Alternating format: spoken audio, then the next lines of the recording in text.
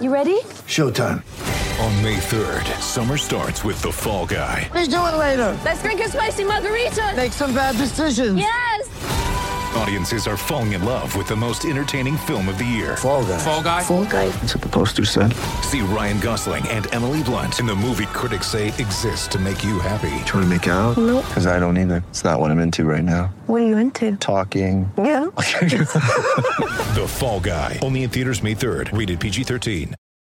Sometimes needing new tyres can catch us by surprise. That's why Tyre Power gives you the power of Zip Pay and Zip Money. You can get what you need now, get back on the road safely and pay for it later. Terms and conditions apply. So visit tyrepower.com.au or call 13 21 91.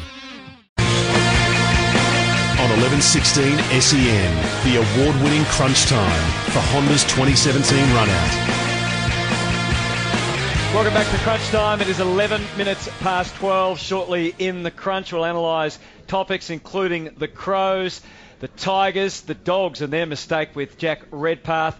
What do we expect from the Cats and their three guns on Monday? And, of course, the Magpies, huge game for them against the Giants, will also return to the cricket and David Warner. But now joining us in the box, a man who was second in charge at the AFL. He's running things at the Gold Coast. His best friend is Bob Murphy after Bob put them in the 8. In fact, I think he now has them as premiership favourites after their win in round 1. He is the chief executive of the Gold Coast Suns. Mark Evans. Mark, welcome.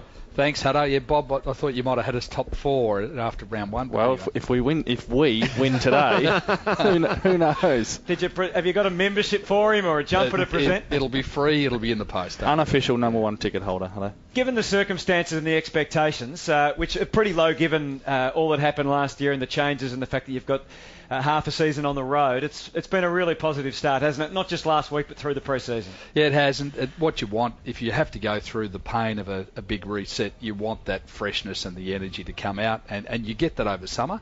You never really know what you get come round 1. But I just have to say, despite the conditions or the travel, whatever it is, at the moment there's a really good feel about the freshness and the energy that Stuart Dew and his crew have brought.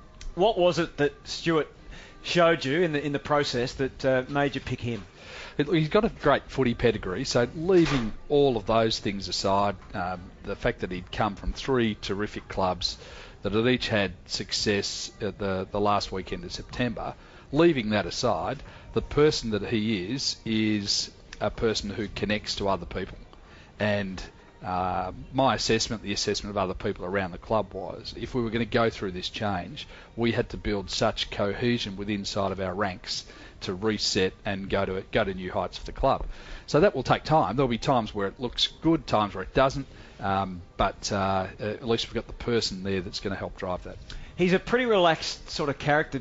How did he come across to you in terms of his approach to the game and that image? I guess he has been a pretty laid-back sort of fella. Yeah, he's a deep student of the game and always looking to continuously improve, and it's shown that through the stuff that he's done. Level 4 program, lots of overseas trips, and people that would speak to him would say he's a dead-set student of the game. But he does have this ability. His greatest strength is that he wants to spend time around people. And whether that ends up being teammates or whether it ends up being other staff, coaches or admin, he wants to spend time around them and unite them towards something. And that was the thing, I think, that resonated so much with what we have to do to make sure that we keep as many players as we can, get our staff focused, keep them in and around and charge hopefully somewhere towards a premiership in the future. Well, that was going to be my next question. What did you say to him is the number 1 priority that needs to change here? Well, there's no doubt for me there are lots of good programs at the Gold Coast Suns, and I don't want to tread over history. There were lots of good programs, but I felt the first real need is the ability to integrate everything that we do. I look at the best of clubs, the clubs that have won premierships, and in the years that they do that, every part of the football department and the entire club sings together. And so it wasn't before? No, I think that maybe off the back of some years of underachieving compared to expectation, our own and external, I think that had fragmented. Mark, what often happens at clubs after big name players or leaders leave a football club and some guys step into that space? What have you seen with the vacuum left by Gary Ablett at the end of last year? Well, amazingly, that might be the first Gary Ablett question we've had in a few months. And what I would have noticed last year, been there 12 months myself, there wouldn't be a day or a week go by where there wasn't a question about Gary. And as good a player as he was, if he was in the team, the question would be geared around, gee, you must be a chance today, you've got Gary in. Or if he wasn't playing, oh, you're in trouble today, you haven't got Gary. No one's asked us that question for a while. We'd still love his playing ability. Don't get me wrong, you'd love to have Gary on the team, but I think one of the things the rest of the place realises is that you can't replace Gary Ablett with, draft pick number 42. So what it really means is 22 players on any day, 44 players on a list, all finding a little bit more to cover that. So should the club have let him go when he first asked? I don't know, and I don't really know the circumstances of that. I picked it up a year on, so I don't really know, but depends maybe what was offered to them. One question you will always be asked is Tom Lynch. Is it your biggest challenge? It's not our biggest challenge, but it's a big challenge. And why I would say it's a big challenge is it's the message we want to send to every player is there's something here that is going to work in the future if we all commit ourselves to it. Now, this year it'll be Tom Lynch, and next year we'll have another player out of contract or a number of players out of contract. And we have to try and create this cohesive unit that we want to stay for the right reasons. Part of that is getting the environment right and belief in the structures and the coaches and all of those sorts of things, getting them to absolute top-notch, and that's what we'll focus on. With that in mind, are you at risk of overpaying for Tom Lynch in terms of dollars, years, and the investment you put into him? Because we will never know what you pay him. We'll probably know the years, but is it a risk just to get his signature that it sets the club back? No, well, there's one thing that you might not know too much about me, Kane, but I won't talk about the mechanics or the intricacies of a player contract, because anything I say in there gets taken some way by someone listening, whether I say it well or don't say it well. And my comments will always be directly to Tom and his manager, and I'm really confident that we'll run through that process properly. There are two parties that have to come to an agreement, so that will always involve length of a term. What the dollars are is a part of it, but for me, there is the first part is hearing that someone wants to stay and sees the bright future at the club. Now, then I look at it and would say, once you get through all of that about any individual, what you're trying to do is put in a system that will allow you to keep as many good players as you can. You might not be able to ring fence every single player on your list, but you try and come up with a system where you say, well, I'll keep as many as I can. And in my time at Hawthorn, that's certainly what we did. I've seen it work at other clubs that get tested from time to time, and sometimes players stay, sometimes they don't. But is there the potential for that to happen? Not even in this particular case, if you don't want to talk individually about Tom, that a club in your situation, in this inflationary situation we're in now, and clubs are all going to be coming for these big names, particularly if you're vulnerable interstate, could a club actually just put too much into one player? Well, what I'll say is if I stay away from the Gold Coast and say that I did this for a number of years with Hawthorn, with Graham Wright in particular, who was a star at it, probably I think is one of the best in the business at it, and he would go and present something. You never want to underpay a player. You'd never want to underpay. But you also want to be able to convince the player that you're trying to solve the collective puzzle, which is keep as much player talent as you can. And players respond to that, do you think? Yeah, mostly they do. Now, it will always depend on what the difference is. There's a stay and a go element to that, and sometimes you don't keep every player. Hawthorn didn't keep Lance Franklin, probably one of the best players that we'll ever see in our era, and they kept him for a period of time and didn't keep him after that. And so it's a changed world because of free agency, and you just have to be a bit more mature about how you go about it. In terms of personality types, we saw two players last year who thrived on being out of contract, and that bright light shines so intensely, and Kelly and Martin thrived in it.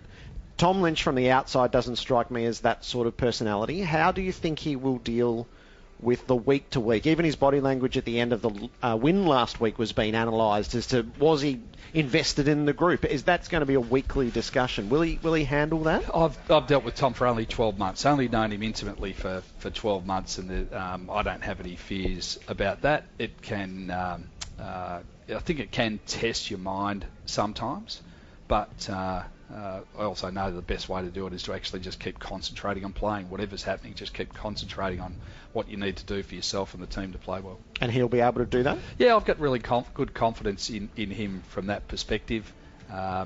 Last year, his form was pretty good at times. Carried a back injury there for a little while, which hampered him, and there was a lot of external criticism for him about that. But when you're not being as open about a back injury to the public, I think you just have to wear that. So we weren't too worried internally. He is a co-captain. Will he do the media that a co-captain would normally do, or will you try to shield him from it a little bit, knowing every single interview is going to contain that element? Well, my theory is if that is the environment, then don't remove yourself from the environment. So if that's the way football is, then we all have to accept that that's what it is. I'm sure he'll get sick of answering the questions, and if that forces him to sign a little earlier, I'm not too worried. Mark, in your time at the AFL, was AFL reserves put on the agenda, and would it help the Gold Coast Suns having that come into the competition? Yeah, it's been discussed a bit, but if you wind back through to the late 90s when we had AFL reserves, there were problems with that system. And when you move away from it, you forget about the problems. You wish you had the benefits of it. Thinking selfishly from a Gold Coast Suns point of view, what do you want from your second-tier team? You want the ability to be able to coach and train the players on the AFL program. So that's, you don't want to have a Thursday night game for your AFL team and a Sunday night game for your NEAFL team. So you're trying to align the structure of your week. But then you're really trying to get the coaching so that if you need to pull someone up, they've played the position, they've played in the good conditions, and they understand what it's going to take for them to step up to the AFL level. NEAFL does that pretty well, and I think the state leagues around it do that pretty well. But it is an unusual system because you've got some teams that are very focused on what their AFL output is, and then you've got other teams where that is their highest output. So it's a bit of a mishmash of that. We would, in terms of travel, you'd add games to. We travel every second week anyway, so there's not too much, but you would have to travel to South Australia, and you'd have to travel to Perth, and you might have to travel to Tassie or travel to Darwin. So there are extra logistics around that, and I guess the other thing would be the expense. What do you think of the MRP changes? Much better, aren't they? Oh, about time they clean that up. Who was the silly person that set up the last one? How do you view that all the changes to things that you put in place now that you're at Clubland? No, I really believe whoever's in charge of the day has to be able to back in what they think is an improvement to the system. And in my couple of years there, we made a number of improvements, and from what I've seen so far, I quite like the changes that Steve's made as well. So good on him. How do you think you'll fare today against the Blues? Well, it's a really good test for us because in Townsville we played, it was hot and humid, wasn't wet, although they'd had a lot of rain there. We played at Southport, there was a lot of rain. We played in Cairns, there was a lot of rain. And I think sometimes there you get away with whether your pressure is absolutely up to date, and you certainly get away with whether your ball movement is crisp or not. So today sort of feels like it's testing what we might have done over summer, so really looking forward to see how that goes. Good luck. Thanks for being with us today. Thank you. Enjoy the day. Good luck. Bob will come for you if you lose. Mark Evans, the CEO of the Gold Coast Suns. Just on the MRP, no charges from North versus St Kilda. McCartan cleared of contact with Dumont, deemed contact was inevitable, and player was able to take the kick free, and 50-metre penalty was sufficient penalty, which I think is probably how we read it at the time. And in news for today, Cruiser is out for Carlton with that groin issue we saw last week against the Tigers. And Cameron Paulson replaces him. No changes for the Suns. It's a big change, that one, isn't it? That was how it was leaning, but that has a material impact on what's going to unfold. Quick thoughts on what Mark had to say then about Lynch in particular? And well, I think the point about over-investing is valid. I mean, he won't commit to that. But I look at the Crows as well with Sloane. Because they've lost so many players, are they tempted just to sell the farm for Rory Sloane? So and my belief is, Bob, and we can spar on this as well, that player wages should be public, just so we all have an indication of exactly who is over-investing and who isn't. My view may surprise you on that. Really? We agree. Better stay with us and hear Bob's view. It's coming up in the Crunch here on Crunch Time. With thanks to Honda's 2017 run-out sale. It's now on.